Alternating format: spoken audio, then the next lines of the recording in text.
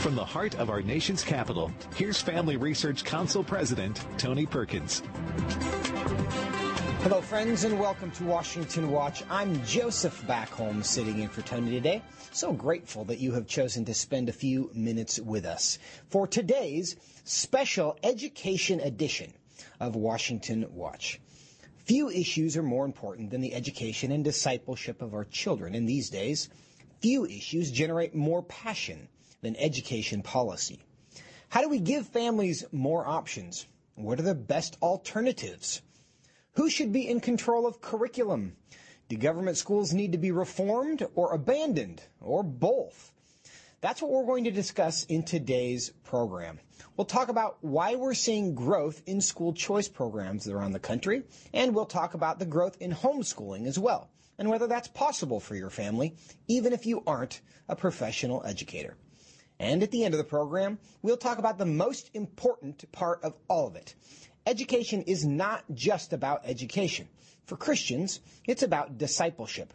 Our job as Christian parents is to do everything we can to help our children grow to be disciples of Jesus, who then go on to make more disciples of Jesus. How can we do that most effectively? We're thankful you've joined us for this great conversation, so let's get started. Since the COVID-19 pandemic opened the eyes of many parents to the radical, hypersexual, and divisive content that has found its way into the curriculum across America's schools, there has been a lot more engagement by those concerned for our nation's children. All over the country, parents and concerned citizens have said enough is enough. What kind of difference has this made in our education system so far? And so many of you are still looking for ways to make a difference in education. What should you be doing? What resources are available to help you do it? Joining me now with all the answers is FRC's Senior Fellow for Education Studies, Meg Kilgannon, who served in the U.S. Department of Education in the Trump administration. She joins me in studio. Meg, good to see you today. It's great to be here. And I've already told everyone that you have all the answers, so our expectations are very high. I was alarmed at that description. Well, we're optimistic. We believe in you. And Meg, to start off, what's happened in the last couple of years? We know that people have become much more engaged. People have learned things about the curriculum. We talk about CRT. We talk about what is legitimately pornography inside sex education curriculum. We know that many teachers are now teaching kids that they can change their gender if they want to. All of this has agitated parents who discovered that this was happening in many cases for the first time. They've begun to take action. We've seen elections determined. Virginia, that whole state, their political landscape got flipped because of this issue. We've seen people running for school boards. How would you describe the impact so far by the engagement from parents? Well, it's been overwhelming, and the proof of that is the fact that the Department of Justice agreed with the Department of Education and essentially classified parents as domestic terrorists for speaking out at school board meetings. So that tells you that the energy that's out there and the engagement of people in these affairs is having a significant impact. The pandemic, the school closures, the summer of riots during 2020, the election, all of those things contributed to the waking up, essentially, of what had been a very trusting, I think, citizenry. Yeah. And we realized that the institutions that we built to educate our children had been overtaken by really, progressive radicals, essentially. And so when we engage in the system to try to reverse that, that's somehow seen as us fighting a culture war, right? We're starting a culture war when in fact we're just responding to the war that's being waged on our children. I think that's the correct characterization of this. You mentioned that one of the results of the activism so far is that parents have earned the label of domestic terrorists by the Department of Justice. And, of course, they've since walked that back significantly, so we should note that. But what other impacts have we seen policy-wise? Do you feel like school administrators at the federal to the local level are getting the message from parents, or do they still see parents as a problem that they need to solve? I think there's a certain level of viewing of parents as not quite being on the team in our education system today, and that's unfortunate. I know that as a parent who I at one point homeschooled my kids, then we had children in Catholic school, we had children in public school, and the attitude towards the parents in the public school was very much, we're the educators, we're the experts, you're the parents, we're the experts, let us handle the education. We've got this, don't worry about what's happening here.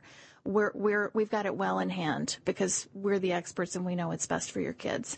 And It's been great to see that parents are no longer accepting that answer from their school. They understand, parents, you are the best expert on your child, and you know what's best for your child, and you need to be engaged in the system so that your wishes and your rights and your children's rights are respected in that system. Now, recently on Washington Watch, we've highlighted what's going on in the university system as well, specifically in the education programs, and how this really is being pushed in master's degree programs, the education in universities, in education, as well as just undergraduate programs that get teacher certification. In your opinion, can we solve the challenges that we see happening in our elementary and high schools without addressing the university system, or are those so connected that in order to get the results we want in our local elementary school, we really have to reform our university system as well? We absolutely must have a pipeline of teachers who understand that their job is to educate children, not to indoctrinate them. Right. And the only way that can happen is if the teachers themselves have not been indoctrinated by a university system that is captured. And we're dealing right now with a situation where there are state funds being spent to indoctrinate students in, racist ideology, queer theory, all of those things. And so this is a tremendous need to reform that system, but also to make sure that our Christian colleges and universities are not similarly captured, because we're all swimming in the same pool of educational resources, unfortunately. So the rot that's happening in the state-funded systems is going to impact our Christian colleges and universities, and we must be on guard and be very watchful of those so that the teachers that are coming out of those systems are truly different, transformational figures. I think there's an awareness that this is a really long-term project we've embarked on, right?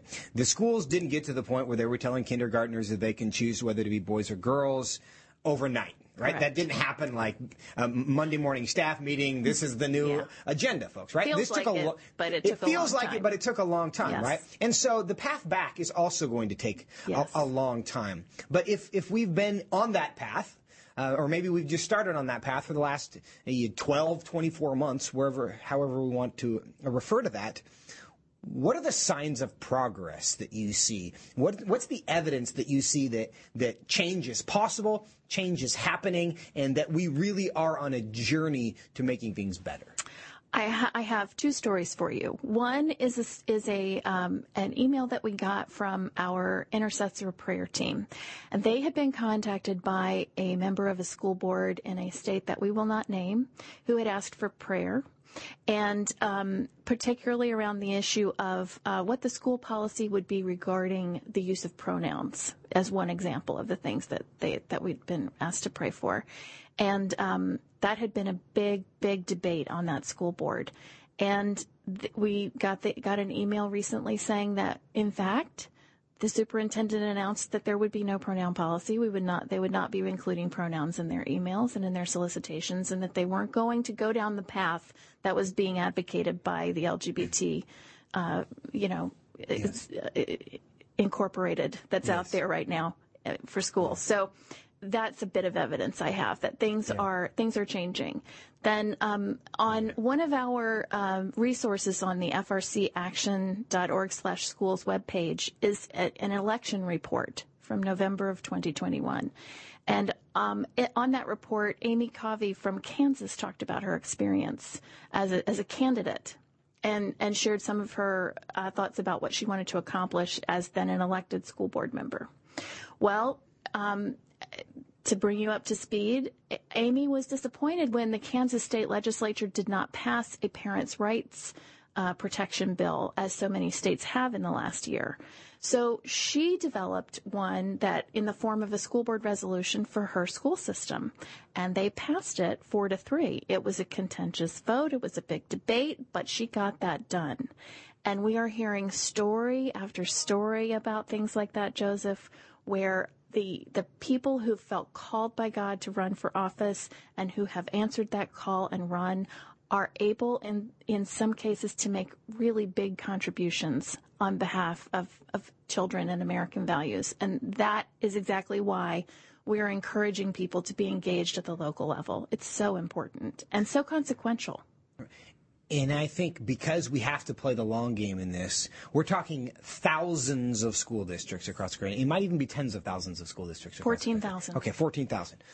And it's the little things that moms and dads and grandparents are just kind of taking up in their little part of the garden that begins to make the difference. And what you don't see is, because it's school district and school board one at a time, that doesn't happen overnight. You don't see the impact of that change overnight.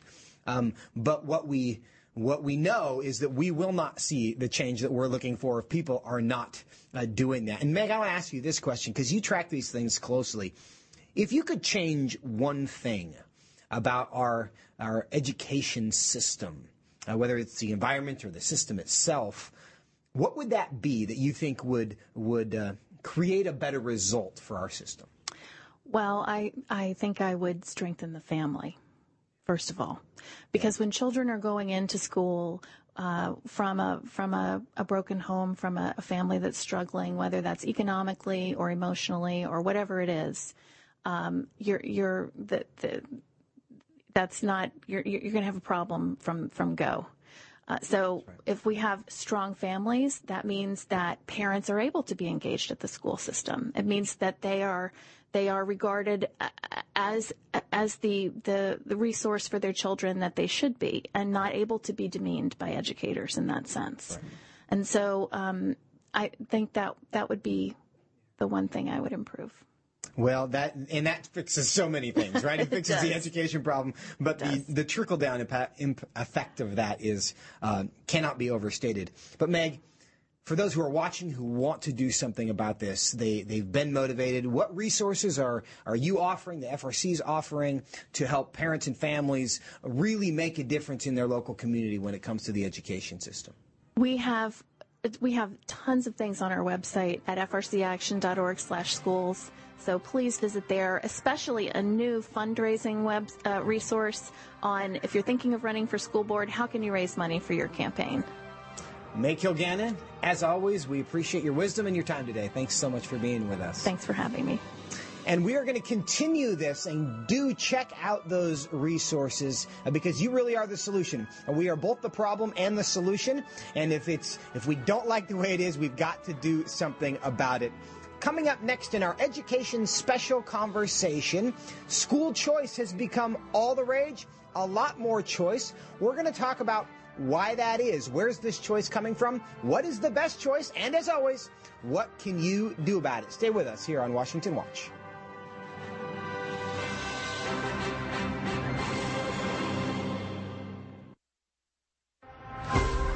Would you like to spend consistent time in God's Word? Then join Family Research Council on an exciting journey through the Bible. FRC's 2-year Bible reading plan helps you to approach daily Bible reading intentionally. You will dive deeper into the nature of God and how His Word speaks into cultural issues of today. All wisdom comes from God, and He has given us the Bible as a way to understand the world. His Word is necessary in our lives, so much so that Christ said, we are to live on every word that comes from the mouth of God. He calls it our daily bread because we need it daily to sustain us and nourish us spiritually, just like food does physically. Start this adventure today with Family Research Council. When you sign up, we'll text you with daily passages and questions that help prepare you for conversations with your friends and family. To begin this journey, visit frc.org/Bible.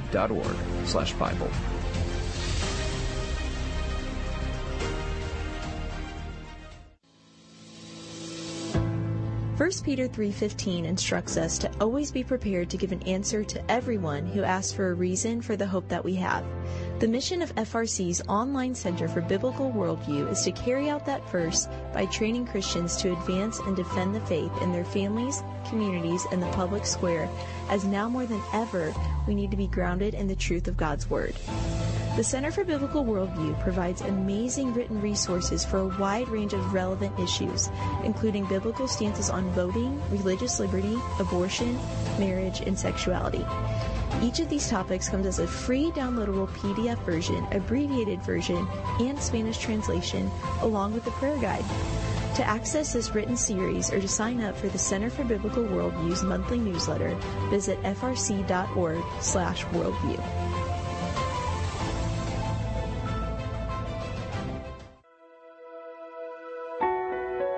Did you know that from as early as 12 weeks, and certainly by 20 weeks, an unborn child can feel pain? Did you know the issue of pornography is growing among women? Did you know that pornography, sex trafficking, and abortion are all linked and on the rise across the globe? Issues such as pornography, human trafficking, drug legalization, and abortion are all violations of human dignity and have resulted in the devaluation of human life in our culture. Family Research Council stands firm on the principle that every life has value, ought to be respected, and has been designed for a unique purpose. Educate yourself on the harms of pornography, human trafficking, and abortion so that you can offer hope and help. Learn more at frc.org/life.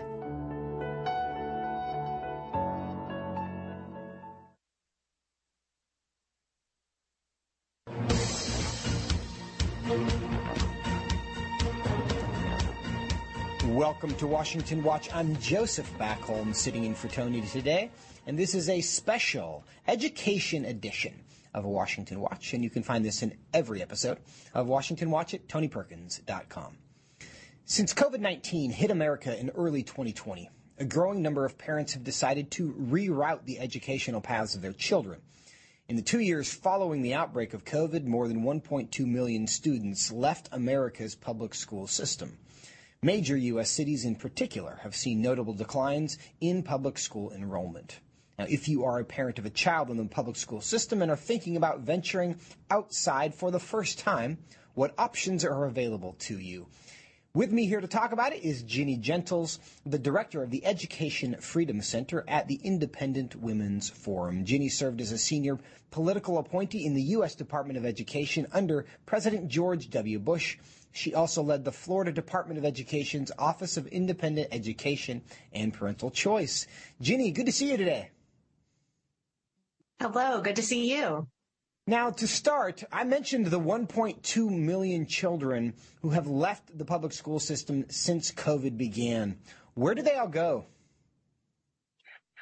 Well, unfortunately, there are too many children who are unaccounted for, and they just left the system and have disappeared. And these are generally the low-income kids, kids who were being very poorly served by the government system before COVID, and then were abandoned by the system. So there are quite a few students that we can't account for, that school districts just don't know where they went. But there are a number of students who have had happy endings to their education tale, and they've ended up in charter schools, in faith-based private schools, and in homeschooling or microschooling environments. And these are alternatives that existed, again, before COVID, but parents were pushed and incentivized to go find them and enroll their children, and that's where their kids have landed. For those parents who are finding other options, Is there one option that most parents are flocking to? Is it an even distribution between homeschool and private school and charter schools? What's the ratio?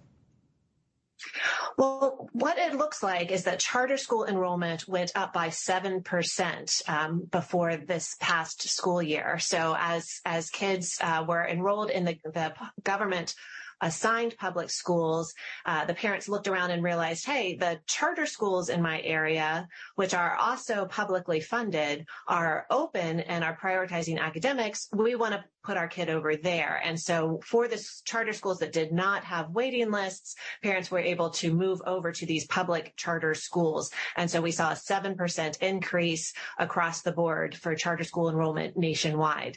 Catholic school enrollment saw increases for the first time in 2 decades, and the largest increase in 50 years. And I believe the increase was somewhere around 3.8% overall. But you could look at some areas of the country and see much higher increases of Catholic school enrollment. And so charter school enrollment, very high increase, Catholic school enrollment, high as well. And then homeschooling went through the roof. The numbers doubled in the midst of the pandemic. Parents just said, never mind, I'm not doing this remote education anymore. And they went to homeschooling. And so that increased so that about 11% of households were homeschooling. So really, I can't tell you which one got the most. It seems like it is a pretty even spread across the different options. And we are, in our next segment, going to delve into the homeschool situation. But you mentioned there the growth in charter schools. And one of the obvious benefits of charter schools is that they are also publicly funded. It doesn't require a family to pay tuition.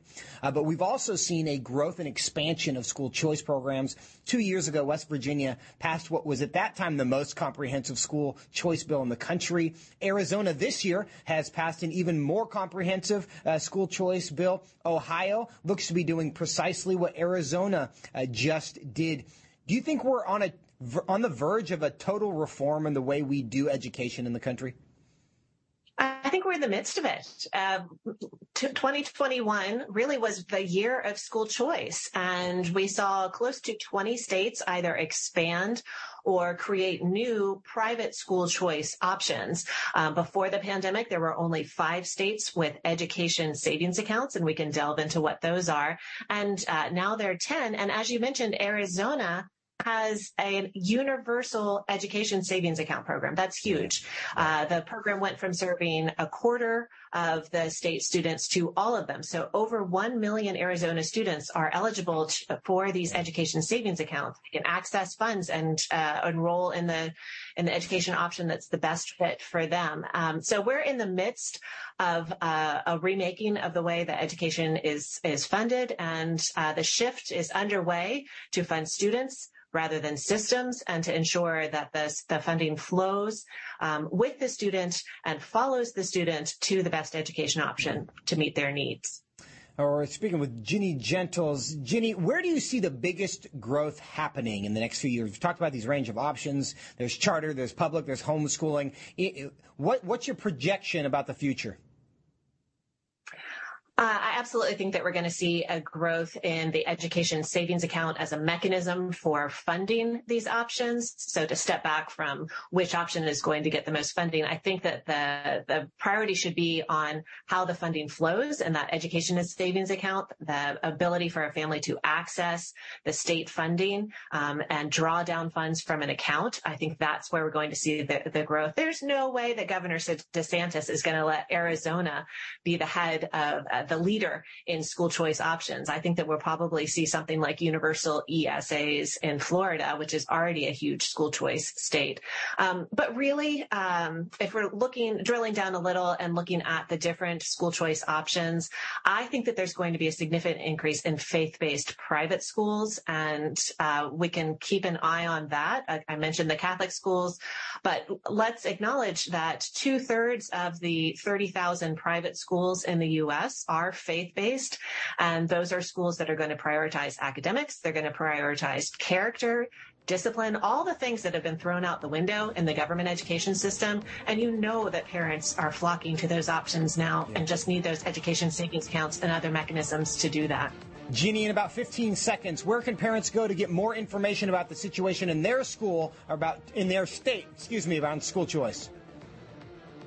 Well, I encourage parents to follow our Education Freedom Center, iwf.org/EFC. I also encourage them to go to National School Choice Week or American Federation for Children for state-by-state breakdowns on all the education options that are available in their states. Ginny Gentles, thank you so much for your time. Thank you. Coming up, the homeschooling movement has also seen a lot of growth. We'll talk about whether that's a good option for you when we come back here on Washington Watch.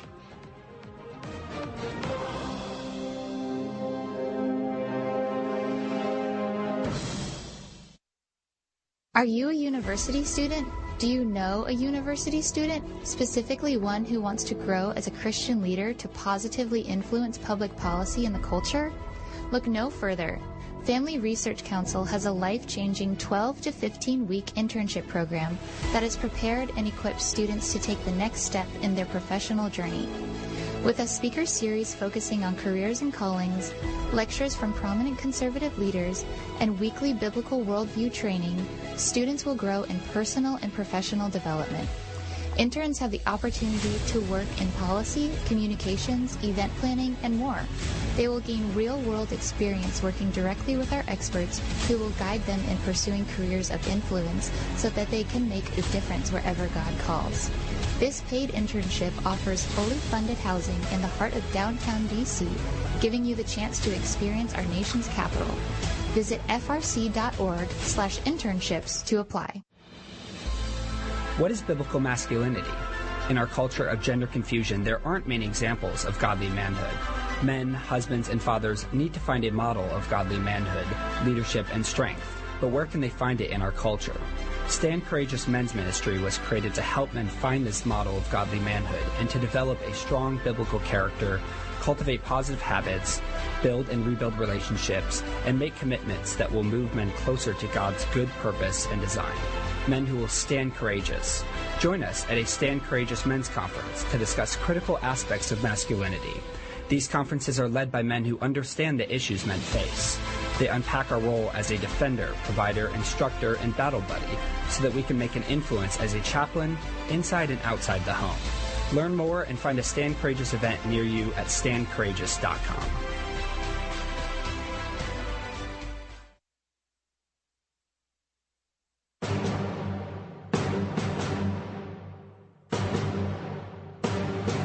Welcome back to Washington Watch. I'm Joseph Backholm, and you are watching a special education edition of Washington Watch. The coronavirus pandemic sparked a dramatic increase in homeschooling across the nation and really around the world. The trend of parents opting to go into full homeschool mode even caught the attention of the Associated Press, which published an article a year ago titled, quote, "Sparked by Pandemic Fallout, Homeschooling Surges Across the U.S."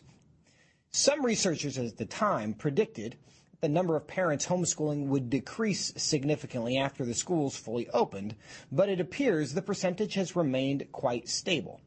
So if you're currently homeschooling, know that you are part of a growing movement. And if you're thinking about it, well, my next guest has some insights that may be helpful to you. Joining me now is Jim Mason, president of the Homeschool Legal Defense Association. Jim, welcome to Washington Watch. Well, thank you. It's a pleasure to be with you. You've been in this homeschooling game for a long time. Based on that perspective, how do you see the pandemic and the events of the last couple of years impacting homeschooling in America? Well, as you mentioned, a lot of people began homeschooling because of the pandemic, when everybody was staying home, including children and parents. And the biggest effect is that a lot of people who kind of chose homeschooling for reasons other than education discovered that they really liked it, that they really enjoyed having their kids with them and to be present during those learning moments. So we're seeing a lot of people stick with homeschooling that may not have even started if it hadn't been for the pandemic. Jim, how many of those people who started during the pandemic have continued? That's a really good question, and the data is kind of just now coming in. Sometime in the middle of the pandemic, the Census Bureau started keeping track of households that had homeschooled children. And about this time last year, it was 11% of households had at least one child homeschooling. And the data just out this month shows that it's about 9%. Now, a lot of people are just entering the school year, so in the coming weeks and months, we'll learn more about how many stuck with it. But it appears that quite a few did. Now, a lot of people were schooling at home because that was the only option that they had. And many were still trying to remote learn using their local classroom and oftentimes their public school. Has the definition of homeschool changed in any of this? And is any of that influencing our perception that homeschooling has changed? Or is this exclusively a function of people who have just withdrawn from the government system and now they're educating at home? Well, the definition of homeschooling is kind of a fluid thing. People who teach their kids at home, think of themselves as homeschooling almost, for sure. We advocate for a version of homeschooling that's privately funded, private homeschooling. What the pandemic did, though, was it unleashed a lot of entrepreneurial spirit and a lot of new innovative approaches to education, even kind of private approaches to teaching your own kids. So learning pods and things like that were not really a thing before the pandemic. So a lot of, and we at Homeschool Legal Defense really support private options where parents are really directly involved in the education of their children. And some of those things look a little different today. Yeah. Now, a lot of parents who might be watching today, they love the idea of homeschool, but they feel totally unequipped themselves to do it. They just feel like, that's for other people. I can't pull this off. What would you say to them?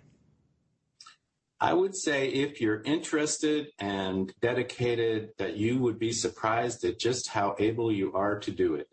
Almost everyone I know back in the day began homeschooling with a similar attitude, even those who were very interested and committed to it. My wife and I, for example, 30 years ago said, well, we'll try this for a year and see how it goes. And once you get started, it's not as hard as you think, especially if you're really committed to it. And just the joy that you get from doing it will sustain you in those outer years. So we ended up homeschooling 7 children from start to finish, but we started out trying it 1 year at a time. Yeah. And Jim, tell us a bit more than that. You obviously have a lot of experience with this, 7 children. What would you say are the benefits of homeschooling? Oh, gosh, probably the single most important benefit is the relationships you develop with your children. I encourage people not to think of homeschooling as kind of a little public school at home, but just having your kids be around you all day long, and relationships with siblings and neighbors and others in your social, church groups and the like. It's really the biggest benefit from my perspective is my 7 children and my wife and I are just as close as you could be. I have 7 adult children now, and the siblings all really care for each other a lot, as well as their mom and dad. And they've all done fine educationally, too, and pursuing, good careers. But those relationships are hard to replace. Yeah, that is the truth. And I think that's the hope of every parent, is that their kids will love each other and the family when they are adults. But Jim, very quickly, in about 30 seconds, where would you send parents who are looking for more information, more resources, who may want to do this for themselves? Our website at Homeschool Legal Defense Association, hslda.org, is just a treasure trove of all kinds of information, how to get started, helpful webinars on a vast array of topics, lots of help getting started legally, so you make sure you follow your state's laws to avoid difficulties. That's hslda.org. And we have getting started helps, all sorts of things. Jim Mason, thank you so much for your time. It's hslda.org. Check it out. When we come back, it's not just about education, it's about discipleship. Whatever you choose, we're going to talk about how to disciple your children best. Stay with us here on Washington Watch.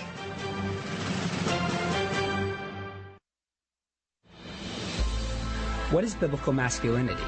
In our culture of gender confusion, there aren't many examples of godly manhood. Men, husbands, and fathers need to find a model of godly manhood, leadership, and strength. But where can they find it in our culture? Stand Courageous Men's Ministry was created to help men find this model of godly manhood and to develop a strong biblical character, cultivate positive habits, build and rebuild relationships, and make commitments that will move men closer to God's good purpose and design. men who will stand courageous.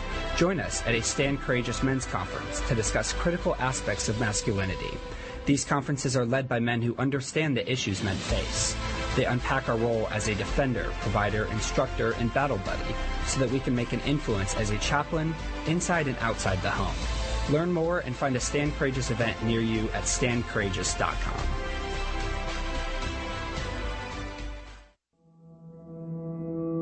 With the increase in tech censorship of conservatives and Christians, Family Research Council created a tech subscription platform to be sure we don't go completely dark due to censorship.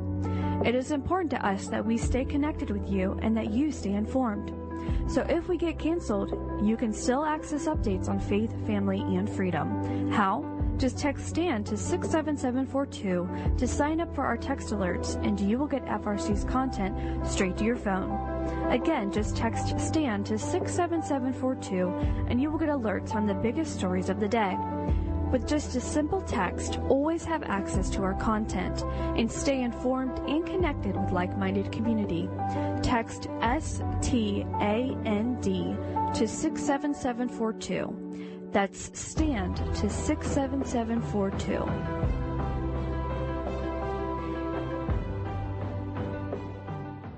Are you a university student? Do you know a university student, specifically one who wants to grow as a Christian leader to positively influence public policy and the culture?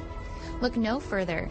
Family Research Council has a life-changing 12 to 15-week internship program that has prepared and equipped students to take the next step in their professional journey. With a speaker series focusing on careers and callings, lectures from prominent conservative leaders, and weekly biblical worldview training, students will grow in personal and professional development. Interns have the opportunity to work in policy, communications, event planning, and more. They will gain real-world experience working directly with our experts who will guide them in pursuing careers of influence so that they can make a difference wherever God calls. This paid internship offers fully funded housing in the heart of downtown D.C., giving you the chance to experience our nation's capital. Visit frc.org/internships to apply.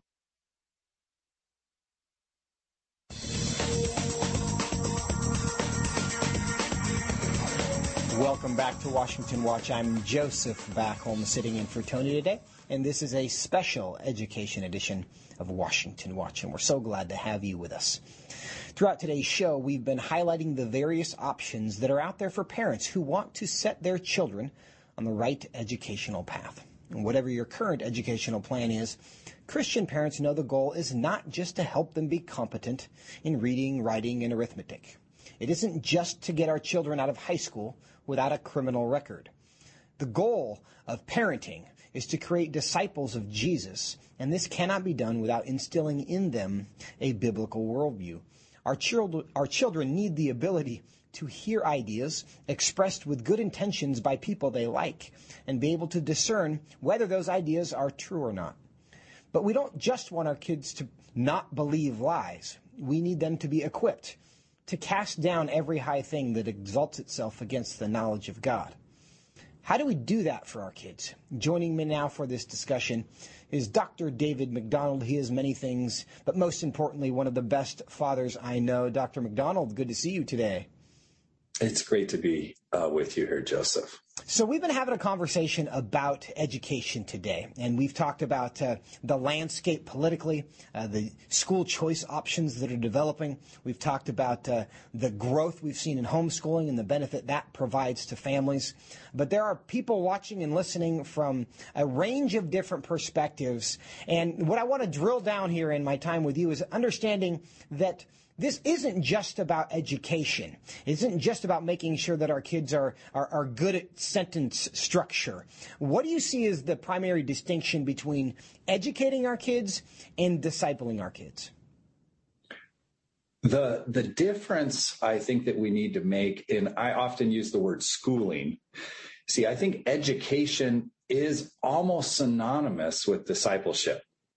And the reason I say that is that teaching is so integral to the gospel. So if we go to Matthew 28, it says, "Go therefore and make disciples of all nations." So within becoming a disciple, you see baptizing them in the name of the Father, the Son, and the Holy Spirit.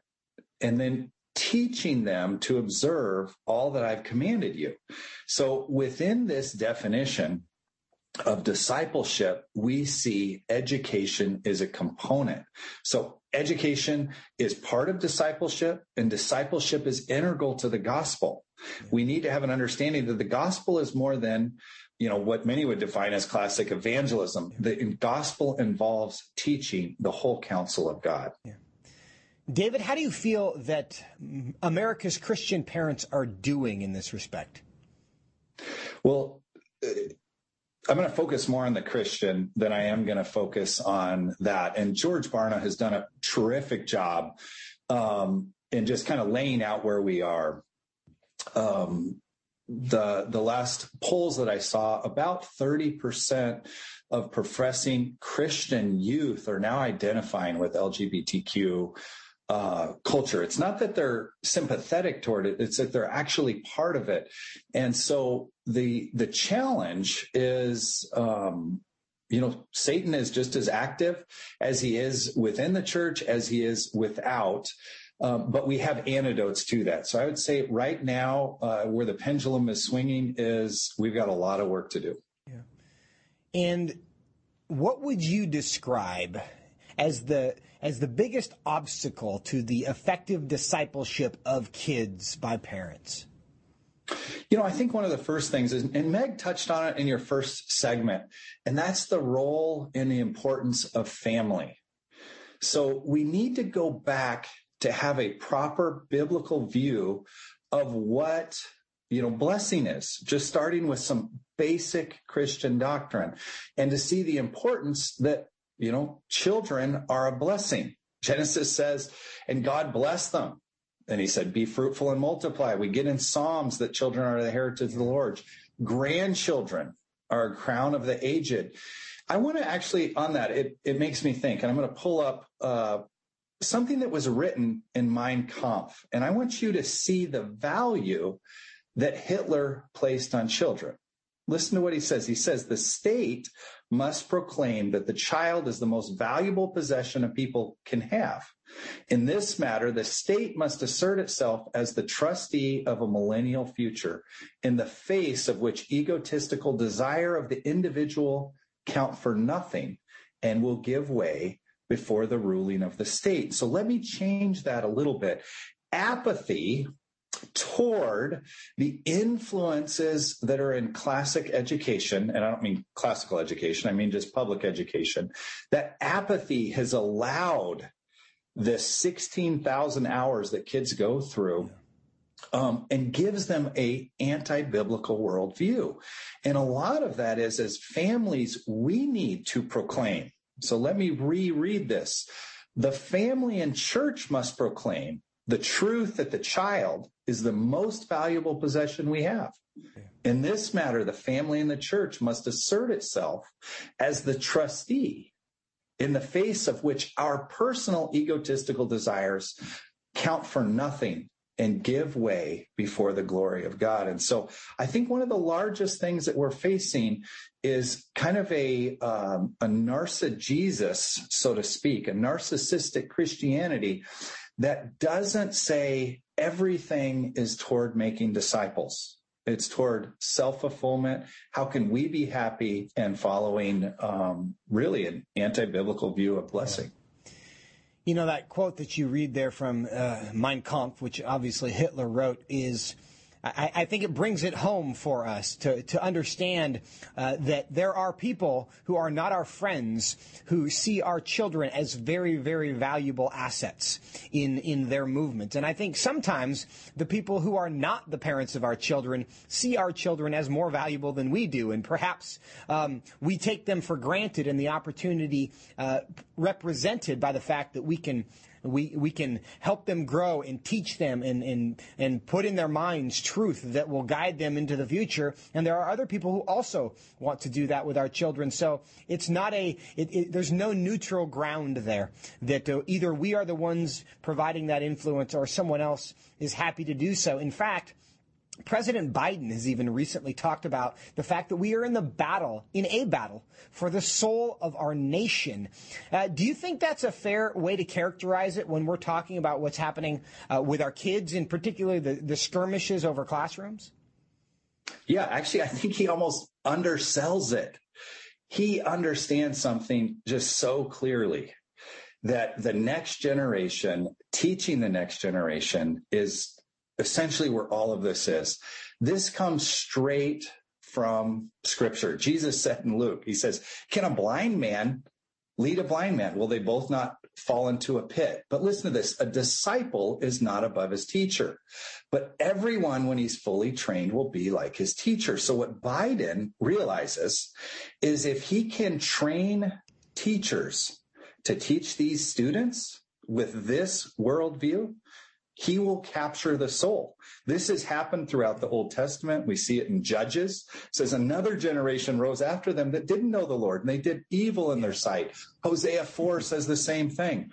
He said, my people are destroyed from a lack of knowledge because they have rejected knowledge. I will reject them from being a priest to me. But listen to the warning. And since you have forgotten the law of your God, I will forget your children. So this is something that's happened over and over again.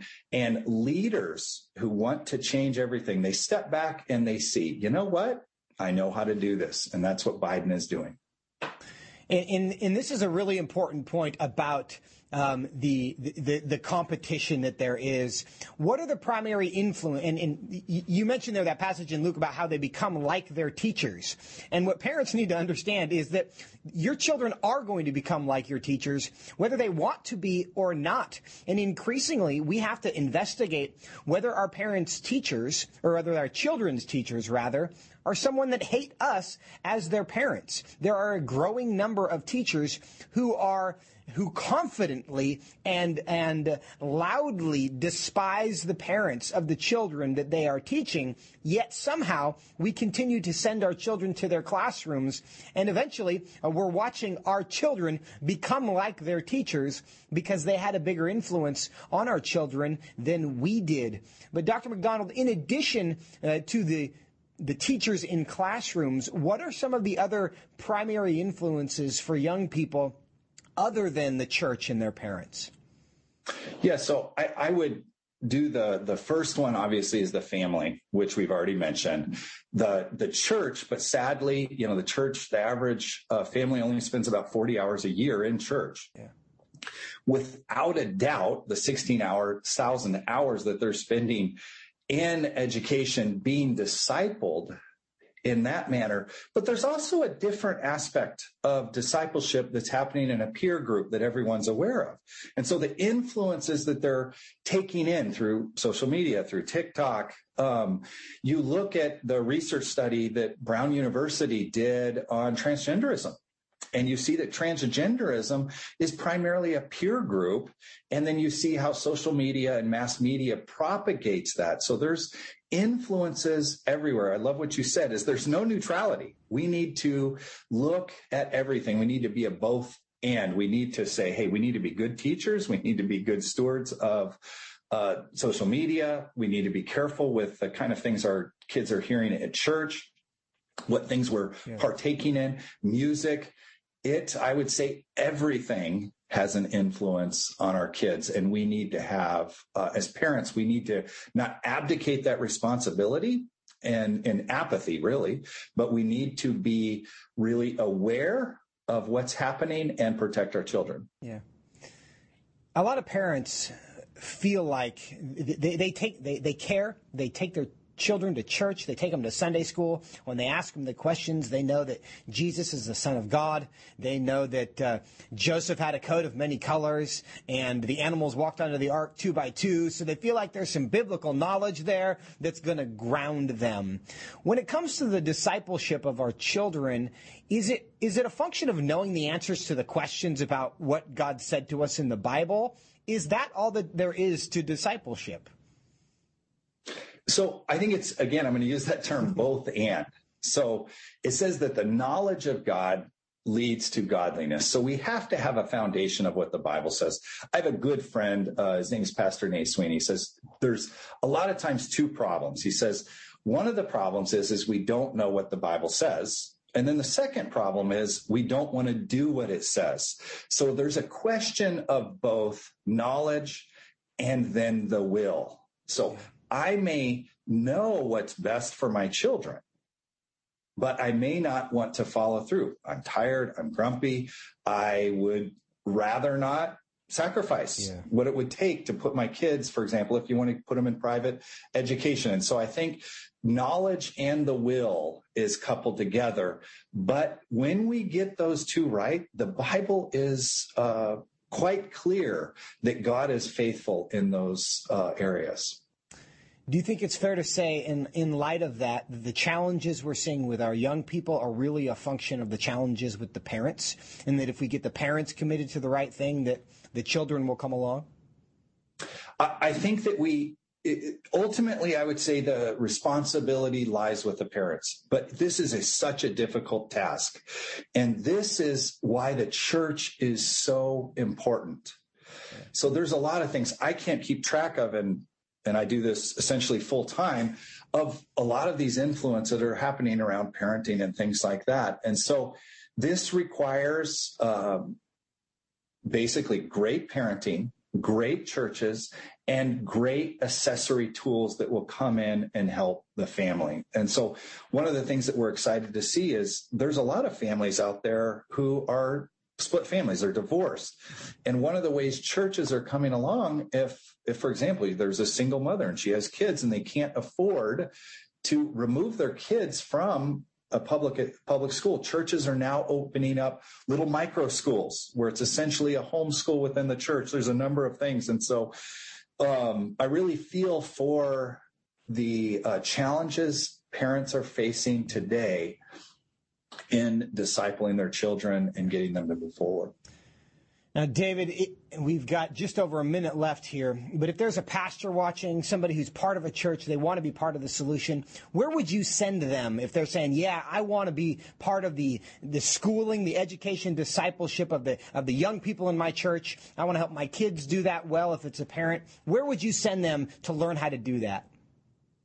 So one of the first things is there's a number of great homeschool groups. They're more than welcome to reach out to me. I can be reached at worldviewcommons@gmail.com. We do, in fact, Joseph and I are doing a seminar, 2-day Worldview Summit in October. And so reach out via FRC. Again, you can reach me through worldviewcommons@gmail.com, and we can get in contact and basically get all the resources that they would want. Yeah. And those resources do exist, friends, and we encourage you. Really, we just want you to understand how important you as parents are to this job, and that, again, there's no neutral ground. If it's not us influencing our kids, other people are eager to do so, and they might be influences that you're not going to be excited about. But Dr. McDonald, thank you for your time today, as always, your diligence on this issue, and we look forward to talking to you down the road. All right. God bless you. Have a great day. God bless you. And friends, thank you for joining us for this special education edition of Washington Watch. We hope this has been helpful to you. I want to remind you that you can watch this at your convenience or send it to somebody by going to TonyPerkins.com. That is our show for today. Parents, remember, it is your job primarily to be the influence for your children.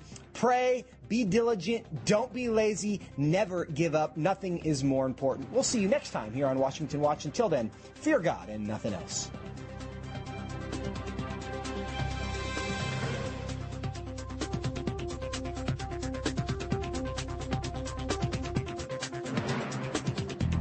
Washington Watch with Tony Perkins is brought to you by Family Research Council and is entirely listener-supported. Portions of the show discussing candidates are brought to you by Family Research Council Action. For more information on anything you've heard today, or to find out how you can partner with us in our ongoing efforts to promote faith, family, and freedom, visit TonyPerkins.com. Also, to leave a comment about Washington Watch, call our watch line at 1-866-372-7234. That's 1-866-372-7234.